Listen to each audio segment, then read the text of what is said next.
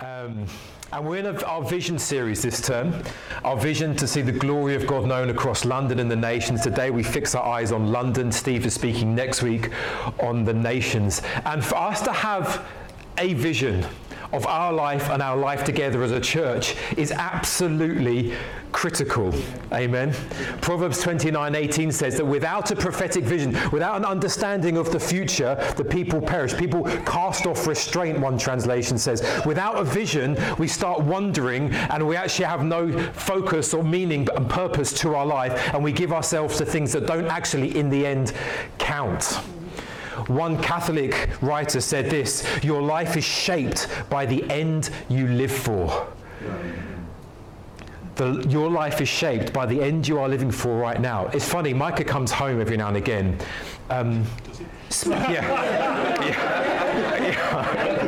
We allow him to come home twice, 3 times a week to eat some food, and then but he comes home from school with these like random Chinese words, because at school he is 6 years old at primary school and he is learning Chinese. When I was at primary school, we were not learning Chinese, we were learning French. All primary schools, as far as I'm aware, learn French. Bonjour, ça va bien, that's about it, that's all I've got. But we learn French. Micah is now learning, there's a Confucius Center at his school and they learn everything. So he's come up with these amazing Chinese words. Why is the primary school now teaching Chinese and not French? Because the future is in the East, amen? And there's suddenly an awareness in the school system that actually if we want to align ourselves with the future, where is power shifting? It's towards the East, it's towards China. So we're not learning French anymore. Our apologies to anyone who's French and the EU and everything like that. It's now, the future's Chinese. Because what we think the future is affects our everyday, amen? And that's a silly example to get the point across. But the world right now, with this materialistic worldview, has a quite an interesting, and I would suggest quite a dark view of the ultimate future. When you look at the films, particularly that are out, the ones that portray the vision of the future, it's generally like one guy with his family, pulling a cart behind him, eating food with the rats, kind of fighting off zombies. It's not like a positive picture of the future. Like anything of like, this is what the life is going to be. It's bleak. Because there is this awareness, even in the physical fabric of the universe, that entropy is setting in. Somehow people are like, is the universe shrinking? Are we going to collapse? It's all going to get too hot. It's going to, physically, everything is imploding on itself. And so the ultimate end of everything, even if I have a rich life now and I die at 80 years old, actually the end of everything is just dark and bleak. And yet the biblical vision of the future is radically different, amen? Interestingly, we're not anti-materialist in church. I hope you know that, because Jesus enfleshed himself in material and was raised in material, and the new heavens is material. We should be the most materialistic people, but with a spiritually infused vision of the future, whereby the earth and the heavens get joined together and there is a glorious hope that is coming for us, and this is the future that we want to align ourselves with. It doesn't feel like it very often now, let's be honest. And this is where Habakkuk comes in, because he lived and he ministered in a violent and dark time. He lived in an age of contention and polarization. And some prophets, they spoke to power, they spoke to kings, they spoke to monarchs, and they called out the injustice that was being done at a leadership level against the peoples. Habakkuk's ministry was quite different. His ministry was one of pouring his heart out to God. So he didn't speak primarily to power, he spoke primarily to God. It's interesting because he saw the ills of the day, he saw the wrongs, the contentions, the injustice that were happening, but he didn't just go to the pub on a Friday night, have a few drinks with his mates, like chat about what was going on, how bad the politicians are, and then move on, forget about it, and flick on Netflix and forget about it for the evening. Habakkuk actually took the injustice that was weighing on his heart and he poured it out to God. He said, this is what's happening. And he is a bold so-and-so, this guy, because he speaks to God and he talks like he actually expects an answer. I mean, when you listen in on people's prayers who actually seem like they know God, sometimes they're like, it feels like they cross a line sometimes. Have you heard that? Some people, they pray and you're like, Can you really say that to God? Like, it's God, you know. But people who actually live with God, they have this robust relationship. And Habakkuk pours out everything before God. And so he says something like this in Habakkuk 1. He asks this question of God, "O Lord, how long shall I cry for help and you will not hear? Or cry to you violence?" He says, "Look at the news, look at the violence, and you will not save. Why do you make me see iniquity? And why do you idly look at wrong?" You're like, he's just called God idle. You know, like this. You step back from Habakkuk, you're like, you're on your own now, mate. Like, if God answers you, I don't want to be near you when God answers this prayer. So the law is paralyzed and justice never goes forth. For the wicked surround the righteous, so justice goes forth perverted. He lives in a day of violence, perversion, injustice, and you think, isn't this our day? Destruction. You think of communities all around our nation, even in London, where it feels like there are pockets that have just been left behind just to kind of implode and sometimes kill each other. We have destruction, we have violence across our city with the knife crime and gang culture in women's wombs, violence being committed to babies, strife and contention in this Brexit age that is increasingly polarized, where no one seems to be able to speak a civil word if you don't agree with everything that I believe right now. And Habakkuk's cry is, "Lord, when will you intervene in this darkness? When will you come?" The amazing thing is this, that God does answer. He doesn't just fry Habakkuk. And then Habakkuk gets bolder and he says, "Okay, Lord, I've got some more questions for you because I'm not sure where you are with these kind of issues as well." And then the Lord responds in chapter 2, verse 2, "The Lord answered me, write the vision and make it plain on tablets so he may run who reads it." Make this very clear. "For still the vision awaits its appointed time. It hastens to its end. It will not lie. If it seems slow, wait for it. It will surely come. It will not delay." And doesn't the future world often seem slow to come? Doesn't the prayers that we pray, "Lord, would you rend the heavens and come down? Would it be here on earth as it is in heaven?" Those kind of prayers, it can feel like they are slow in being answered, aren't they? We live with this incredible tension as Christians, with these amazing promises of God in this sense of faith and urgency that everything could be done tomorrow, and yet at the same time, church life can feel so slow. You think, "Lord, let us get there quicker and quicker and quicker." And we live with this tension, and so God says, "No, you write it down, make it really clear, this is going to come." And he gives this answer in verse 9 of chapter 2. And he gives this twofold promise. One, that judgment is going to come on all the injustice and the evil that's happening. And one, that glory is going to fill the earth. "Woe to him who gets evil gain for his house, to set his nest on high, to be safe from the reach of harm. You have devised shame for your house. By cutting off many peoples, you have fortified your life. For the stone will cry out from the wall, and the beam from the woodwork respond. Woe to him who builds a town with blood, and founds a city on iniquity." When you look through the sad history of so many nations, and you think the number of towns and cities and even empires that have been established on bloodshed, judgment will be had. "Behold, is it not from the Lord of hosts that peoples labor merely for fire and nations weary themselves for nothing?" But in the middle of this judgment on evil doing, there is this incredible promise, the end time vision of all things. "For the earth will be filled with the knowledge of the glory of the Lord as the waters cover the sea." Amen. If you wanted one verse in this week to memorize, write down and memorize this verse. This is what our vision lands on. Our vision is to see the glory of God known across London and the nations. It is a biblical foundation with a vision to see every square inch of this city filled with goodness and beauty and justice, the glory of the Lord. Amen. This is what we're shooting for. And if as a church we align ourselves with this vision, it means that everything is shaped by this. we align all of our life, our corporate life, our finances, our prayers with this vision, that every square inch of London and the nations will be filled with the glory of God. And Habakkuk was not just speaking like, it's not like, oh my goodness, no, we didn't know that. This was a strong theme of the prophets. So Isaiah himself prophesied almost exactly, and Habakkuk is probably taking these inspired words again. Isaiah 11:9 says, they shall not hurt or destroy in all my holy mountain. This is the end times. All pain is going to go. It says, for the earth shall be full of the knowledge of the Lord as the waters cover the sea. Isaiah saw the same vision. It's not this apocalyptic vision of bleakness and darkness and brokenness. It's one of hope and life and glory and relationships and everlasting joy that goes on and on and on and increases forever and ever and ever. One of the reasons why, Chrissy said we should practice in worship, because we've been doing this for a long time.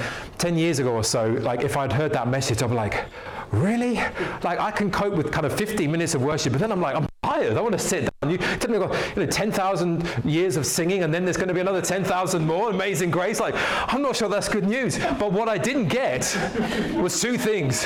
One, we're going to have glorified bodies. We're not going to get tired. And also, every time we sing another truth of God, our joy is only going to increase. And our joy is going to increase. And when you walk up this ever-increasing cycle of joy, it will become increasingly energizing, not tiring. And we just find it hard to get our heads around, because the vision of the future is so much better than we can ever imagine. Amen. Revelation speaks about this future. I want to just read you some Bible, if that's okay with you. You can't say no, so. But let me just read some, because John sees some more clarity as to what this would look like.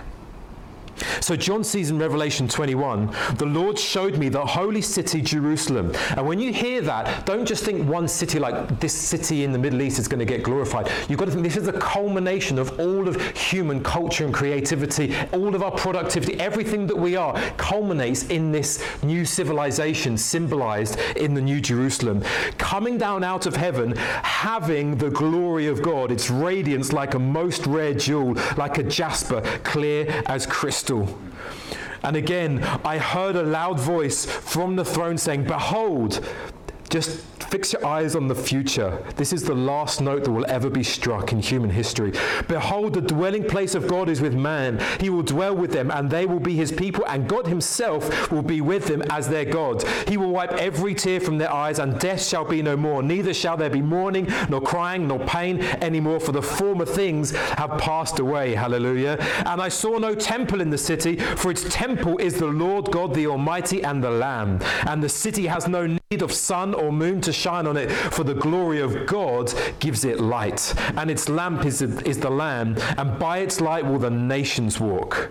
And after this I looked, and behold, a great multitude that no one could number, from every nation, from all tribes and peoples and languages, standing before the throne and before the Lamb, clothed in white robes with palm branches in their hands, and crying out with a loud voice, salvation belongs to our God who sits on the throne and to the Lamb. Amen? Amen. This is where we are headed. This is what we are aligning our life up as a church. And I'm excited for a few reasons. Firstly, this is biblical. You're going to find this all over Scripture. When you start asking God, show me your glory in the Bible, you will come across it in every single passage that you will ever. It's there. This hope of the glory of God. It's also countercultural, because we're living in an age that is trying to find hope from within.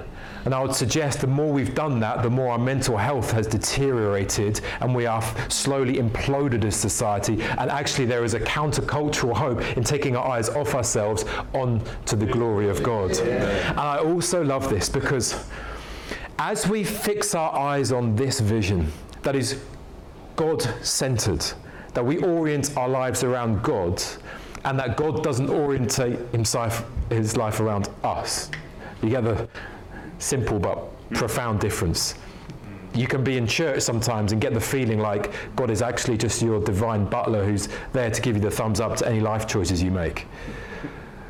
But we are saying, no, God is at the very center, and he shapes us as a church. We move around him. He doesn't move around us. We follow him. He doesn't have to follow us and our agendas. And when we do this, When we say we're going to fix our eyes on the glory of God, we have this amazing promise that we are actually walking in line with the ministry of the Holy Spirit. Because Jesus promised in John 16:14 that the Holy Spirit is going to come and he is going to glorify me and take what is mine and declare it to you. And so we have this.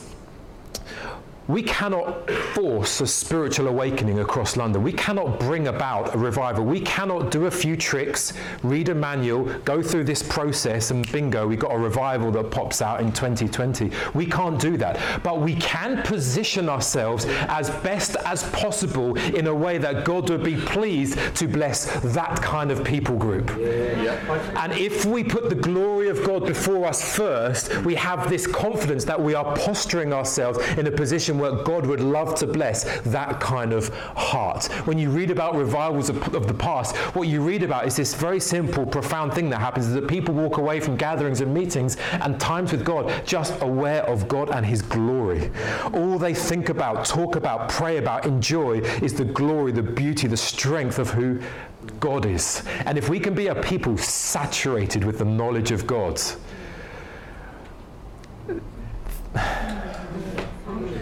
please, would you do that, Lord? Lord, would you do that amongst us? I pray. Lord, there is so much intellect in this room. There is so many gifts and talents. There is so much for us in this room. But I pray, first and foremost, would be known as a people saturated with God, I pray. Known, Lord, there'll be something in our face and our eyes that says they've been with God. Pray for that. Please do that even now. Just fill our hearts, I pray. Lord, there be breakthrough in our hearts. I pray, and I speak gently to you and lovingly to you. I mean, if I don't even know if you're not a Christian here and you don't know why we're excited, I just pray for you as well. It's not an agenda I have for you. All I'm saying is I found joy, and I want to pass on this source of joy in God. Please, Lord. Just be with us in these moments, I pray. And what I want to do is really ask the question, why is this verse, why is this vision good news for London? Because it is good news.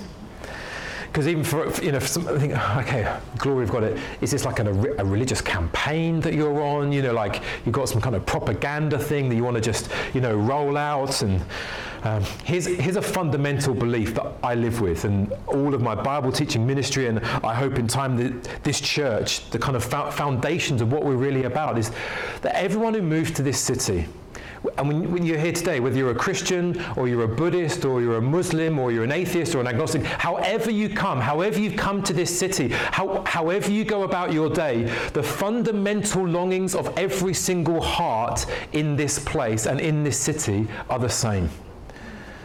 That every human soul longs, and the longings are universal. So if you come today and you feel like I have these passions and these longings, don't feel alone, because that's not a thing just for you. That's for every single heart. To long and to want for stuff is to be human. And the message we have as church is not this. You should stop wanting all that stuff and longing for all that stuff. Our message is, we know you long for that stuff, and we've found the thing that will actually give you all the fulfillment and all the joy and all the satisfaction for your heart. We found the real thing. Our message is, let us take you past the things of this world and show you the true source of everything that will make everything else in your life make sense. Because there are millions of people in London today longing and searching and working hard to fulfill the thing they have in their hearts. It's one of the reasons I actually love London. I love the energy. I love the ambition. I love the sense of drive. People come here because they want something. I love that. We should be pro that and say, hey, and we found the real thing. If you keep searching and if you keep longing, looking up, if you ask and seek and knock, Jesus says you will find the real thing, and it's Jesus Christ. Amen. People today are looking, but they are latching on just to the wrong things. The longings are good, the findings are wrong. Will Smith, who I guess some of you know, from different iterations of his career at different points. Some of you older ones will be Fresh Prince, others Independent Day, whatever. If you're 12 today, it might be he's a blogger because he's just taken up blogging, and I'm sure he's going to dominate the blogging scene as well, and that's just what he does. But in one of the blogs that I did watch, he says this, just as he was talking about, I can't remember what it was, bungee jumping off, and I don't know, some crazy thing. He says, we are all just latching onto different things to try and find fulfillment for the same longings. To be human is to have wants. And he says, I come and sometimes taste it, but I never find it. This is Will Smith, who has essentially everything at his fingertips, and he's saying, I sense when I get close to it, but I never get it, and I keep looking. That's just plain as fact, and I always say, we've got to listen to people who have tasted more than we will ever taste. Listen to their experience of that and say, is there maybe more then than the taste that we can have in this world? And the Christian hope is yes. The Christian message is this, that we have actually found it, and it's the glory of God. Paul says in Romans 5:2 that we rejoice. We Christians, we walk around London and we rejoice in the hope of the glory of God. Amen. That's our hope. We found it. That's what brings us joy. Every time we feel our joy ebbing away, where do we turn to? We don't turn to Netflix. We turn to the glory of God, and we feel joy rising in our hearts. We're going to see him. We're going to know him. Everything is going to be okay. The future is bright. Amen. Hallelujah. So I want to just unpack a few brief things about the glory of God. And here's 3 reasons why. Firstly, if you're a Christian, I want to invite your heart even now to see him and know him. I just want to give you another pathway to the glory of God. Even as I speak, I pray. I believe singing worship is worship, and I believe preaching the word of God is worship, and drinking coffee is worship, and giving money is worship, and walking home is worship. This is a worship moment, I believe. And if you're not a Christian here, I want to give you an invitation to know the glory of God. There's also a third reason that I just want to make really clear, that if you're a Christian here today, I want to help you and equip you to know how you can share the glory of God with your friends tomorrow morning. Does that make sense? So that as you go back and someone may ask you, how was your weekend? Maybe your first response was, I went to church and I learned some stuff. That could be your first response rather than your last response if they keep digging. And I just want to create some stuff in your brain to think, actually, I've got some stuff to share with my friend. Does that make sense? And what my hope is that every Sunday it's a sense of this. It's like a little bit of equipment, okay, I've never thought about that. When someone asks me on Monday or Tuesday, how was your weekend? It's like, I went to church again. It's like, you always going to church? Yeah, I went to church again. And I found out more about God. It's just amazing. You don't have to get weird about it. Just say, this is what I've learned. You do the rest. You make it up. But don't make up the Bible, make up, I can't tell you how you're going to converse, but anyway. The glory of God. Stay on track. What is the glory of God? It is definable, but our definitions don't constrain him. Yeah, very good. And sometimes we go one way and we say, we can't put God in a box, and so we never give contours or definition or doctrine to who God is. But the Bible is full about the nature, the character, contours, definition, doctrine. It's the glory of God. But everything we say about God, which is true, is not the entirety. There is fullness to be had in the experience of these things. John Calvin used to say that the Bible is like child language for little children. God is speaking to us concepts that are infinite and eternal to finite beings. So he has to find means in which to communicate infinite realities. So what I want to do is just lay out 2 things. That the glory of God that we find is the nature of God, who he is. And the glory of God in Scripture is the presence of God. Another stream that we have in this sense of the glory of God is the weight of God. I'm not going to touch on that today. That really the weightiness of God kind of gives meaning and significance to the nature of who he is and his presence. But I just want to talk about these two things, the nature and the presence of God, and just, I hope, stir your heart so that you might have fuel in your heart to say, Lord, would you fill London with this news, with this being, with who you are? Amen. Firstly, the glory of God is the nature of God. Jonathan Edwards, who Christians and those who don't believe in Jesus both affirm was one of the greatest brains that America has ever produced. He says the glory of God signifies the emanation, the coming out, the emanation and true external expression of God's internal glory and fullness. Psalm 19:1 says, the heavens declare the glory of God. Amen. God is a spirit being. He is invisible to a physical eye. And so he goes public with his glory in demonstrating out of this eternal, bubbling joy of his. He goes public and puts his glory on display in the created universe that we have around us. He says, I want to put this on display. I want to show it off to you, to the Father, the Son, and the Holy Spirit between us, and I want other beings to have the same kind of joy that we have. Did you know that you are able to have the same joy that Jesus has in the Father right now? That is possible for you, and you're on this ever-increasing trajectory of getting to there. It's incredible. It says, I want other people to enjoy this. So I'm going to put my display on public. I'm going to hang my glory on the walls of the universe so that there may be creatures who could walk around this and look around and see who I really am. I love visiting people's homes. Like, it's, I love it. Some of you might do as well. You won't confess it to me here because, you know, I know how this goes. I do public confession. You look at me blankly. I've got used to it now.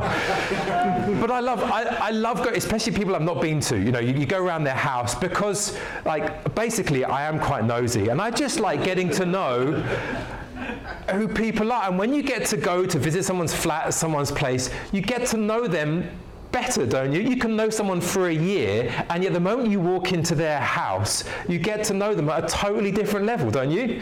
Yeah, come on, someone like, thank you, yeah. I'm not going to rummage around your wardrobes on you. Don't be like, please invite you to your home, you know? Coming again. Yeah, that's right. So what happens? You walk around, and you see, if you will, some of that person's glory, their nature, who they are, what they enjoy, what their priorities are, what kind of pictures do they put on the wall, which people in their life are precious to them, what kind of, I don't know, colour schemes do they like, what's in their heart gets expressed in the way people decorate their home. And you see it.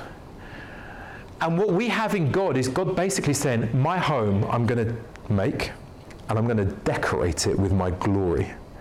It just happens to be a solar system over here. I'm going to hang another galaxy on that wall.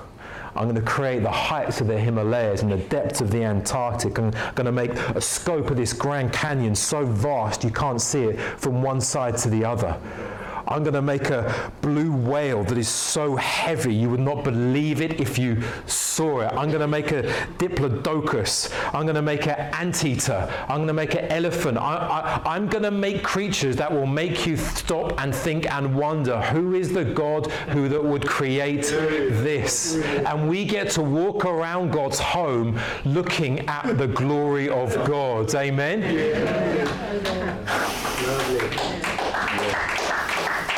John Calvin called the universe, the stuff that we touch and feel, the theatre of God. I love that.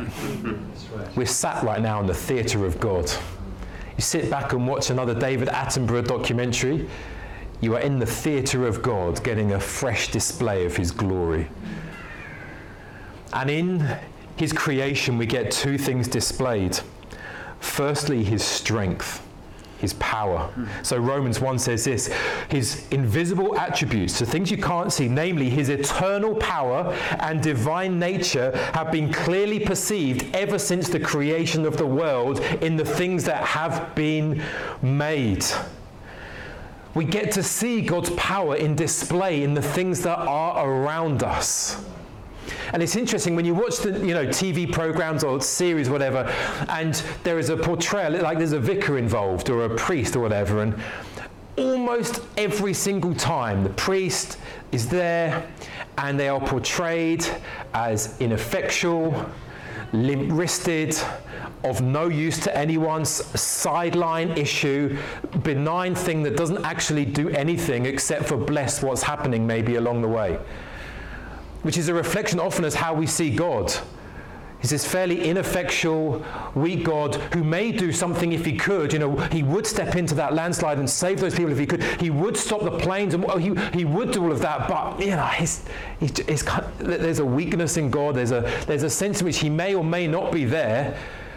But if he is there, he can't do stuff in life. And yet the biblical God of glory is one of power. We're told that he right now sustains the universe by the word of his power. That the creations, the heavens and the earth, were created out of raw power. Paul contemplates Jesus Christ and he talks about the raw might of his glory. That he comes back and he will not be this peasant who no one can notice because he just looks he is coming back in raw might. In his glory. Paul says that when the Father raised Jesus Christ from the dead, he was crucified on Friday, lay dead Saturday. On Sunday morning, it was the glory of the Father that raised him from the dead. The glory of God raised Jesus Christ from the dead. The glory of God is the power of God to do stuff in the world. That if we would go to him and ask him to intervene, he has power to do everything. All things at any time. There is nothing he cannot do. And we as a society have chosen to not do God. And what has happened then is we are left to our own devices internally and together to try and fix out society's problems. And as we have done that, I think if we took long enough and a good enough study, we could track the ways in which we've tried to push God out of society and our hearts, and all of the ills and social issues and internal mental health issues that have gone up at the same time. Because we are left to ourselves with this knowledge that even if we could sort everything out, there is still death at the end of the day that renders everything meaningless anyway.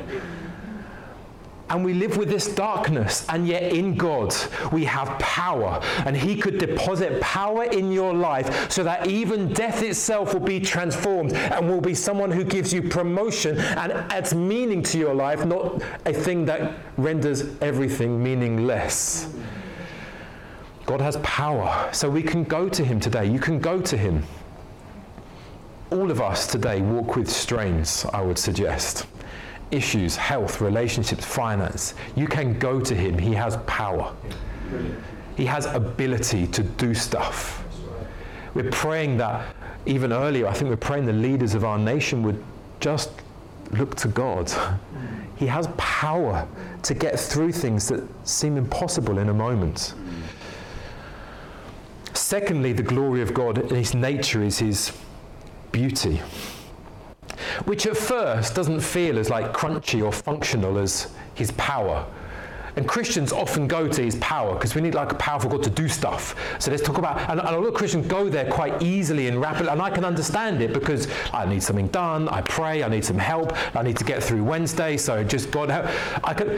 And the beauty of God, I mean, that's nice, but like maybe we'll get around to it. Like, let's not get too frivolous with this. Like, we need him to do stuff in our.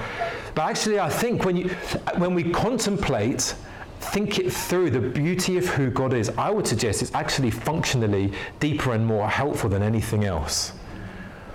Because when we have the power of God, it might sort a situation out. But when we have the beauty of God, we can walk through any darkness.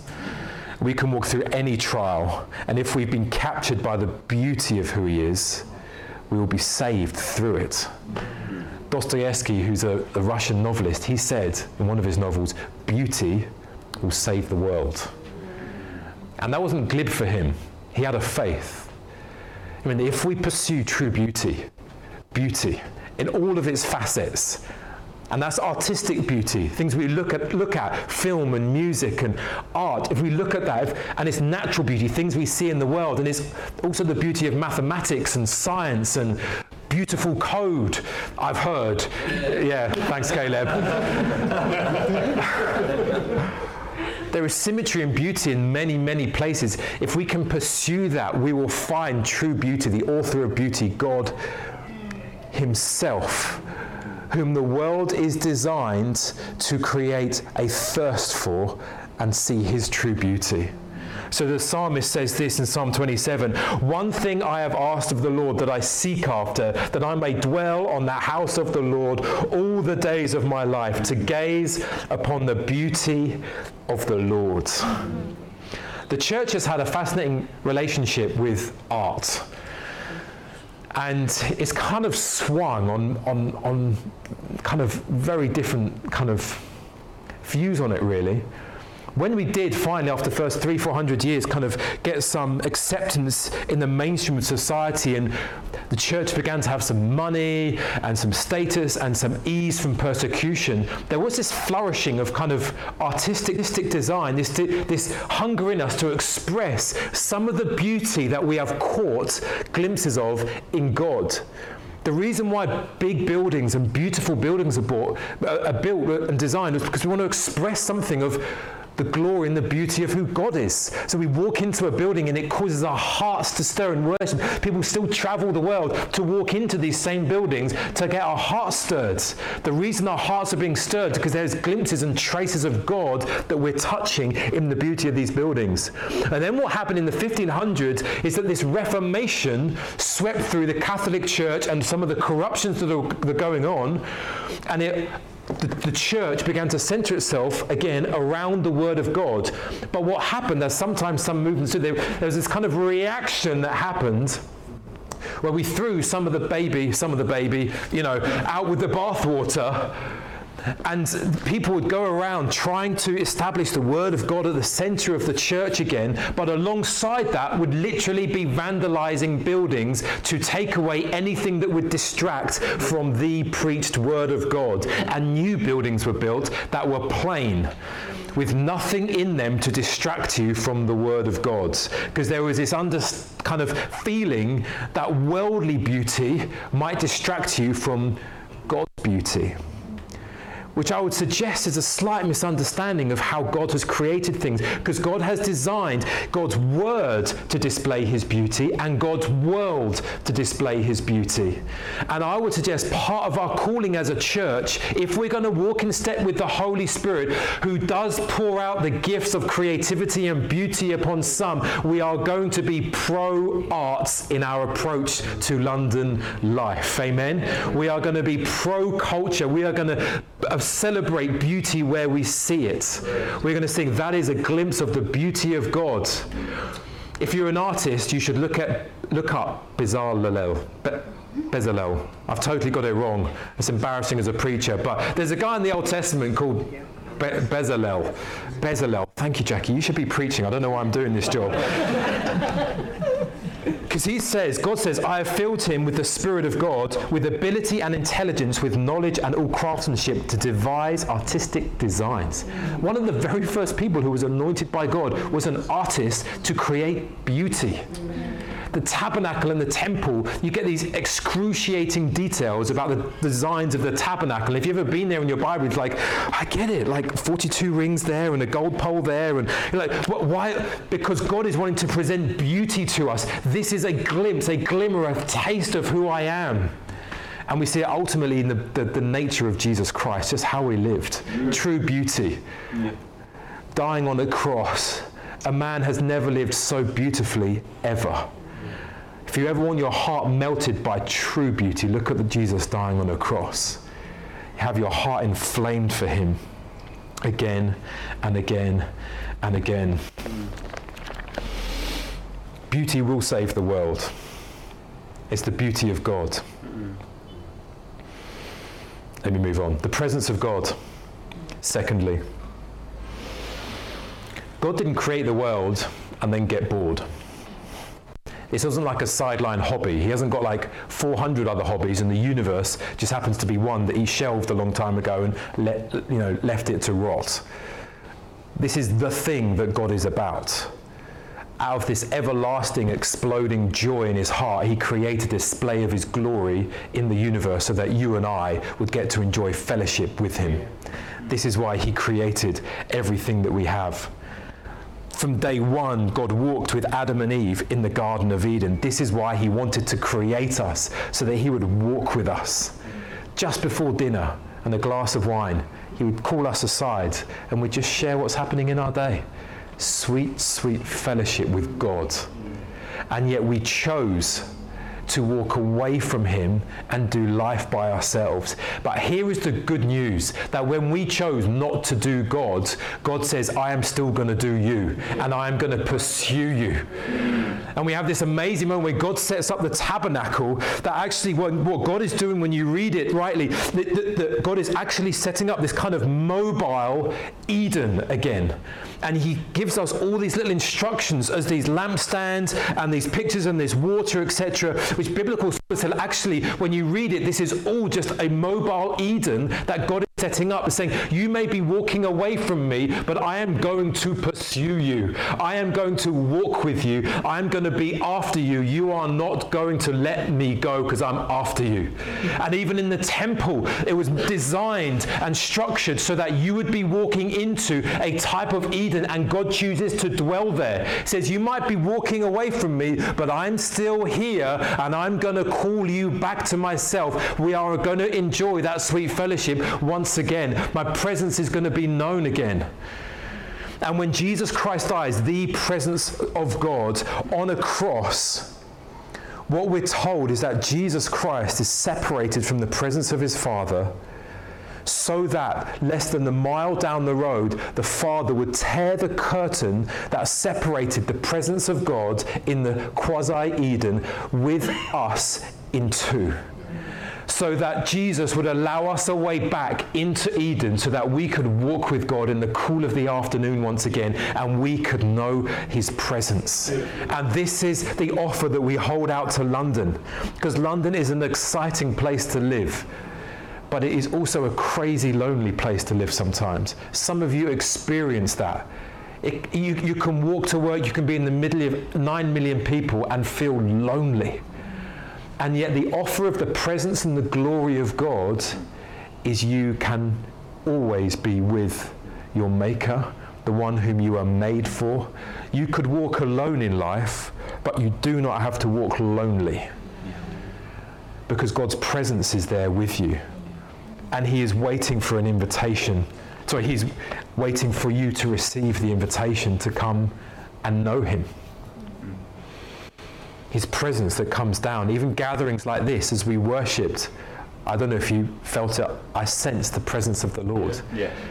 The Old Testament, it was this cloud, the glory cloud, it's called sometimes. For us, it's just the Holy Spirit comes upon us. We could put some smoke machines on, but Jesus doesn't need it. He's here with us now. I don't know, some of you even felt his presence here. That's the glory of God coming. His community is the carrier of the glory of God. And what we are setting our eyes on is a city filled with this glory. So that everywhere you walk, every bus that you get on, every train that you go on, every office that you sit in, every person that you meet is a moment where the glory of God could spread. Almost like this vision from Ezekiel, where the waters that we're promised in Habakkuk 2 that are going to fill the earth, this knowledge is going to flow and flow and flow out from this place, so that every single soul that is parched and searching will find the end of their longings and their desires. Amen. Amen. If I could invite the band back up, and I just want to close with this. I don't know whether you love London or not. I mean, some of you might be here for work, and it's like you're putting up with it.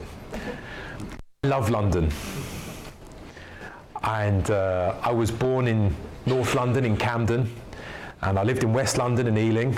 I did 6 years in Leeds, which I now look back on and think there was one reason for that, and that was to meet my beautiful wife Toria. And then we came back to London, and we moved to Kingston, and we moved to Bromley, and now we're in Fulham. And everywhere I go, I love London. And I've lived here almost all my life, and I still walk around these streets amazed at this city. I'm just genuinely amazed. And I just sit on the bus sometimes and just stare, like just an amazing, not in a weird way, like, just it's amazing. It's not a boring city to be in. Sometimes I put on, if you know Adele, one of her earliest songs is Hometown Glory. She grew up in Tottenham, one of my favourite songs.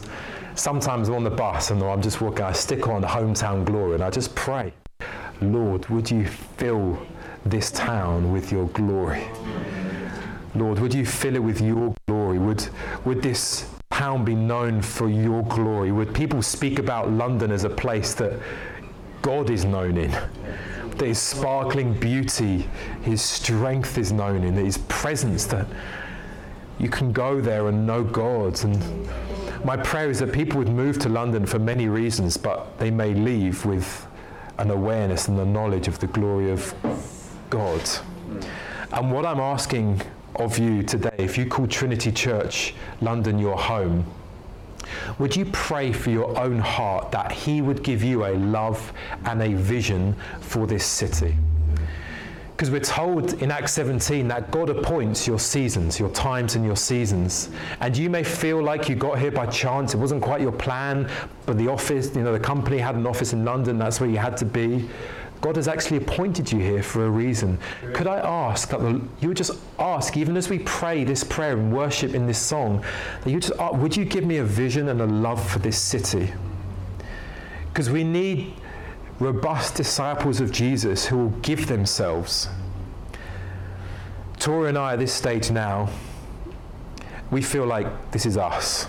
I've spoke to Steve about this as well, and he says, yeah, I think this is you. And normally Steve says, get on a plane and go somewhere else. So I feel like quite confident that the Holy Spirit and Steve are onto something. But we're giving our lives to this city. That's what we feel. We're planning on retiring here and just, this is it. I want to just lay my life into this city, praying, loving, speaking, so that there might be a spiritual awakening. 9 million people who would see the glory of God. I want to be part of that here. I'm going to get on to the nations next week, but today is London. Please, Lord. So can I ask you to stand? Just in your heart,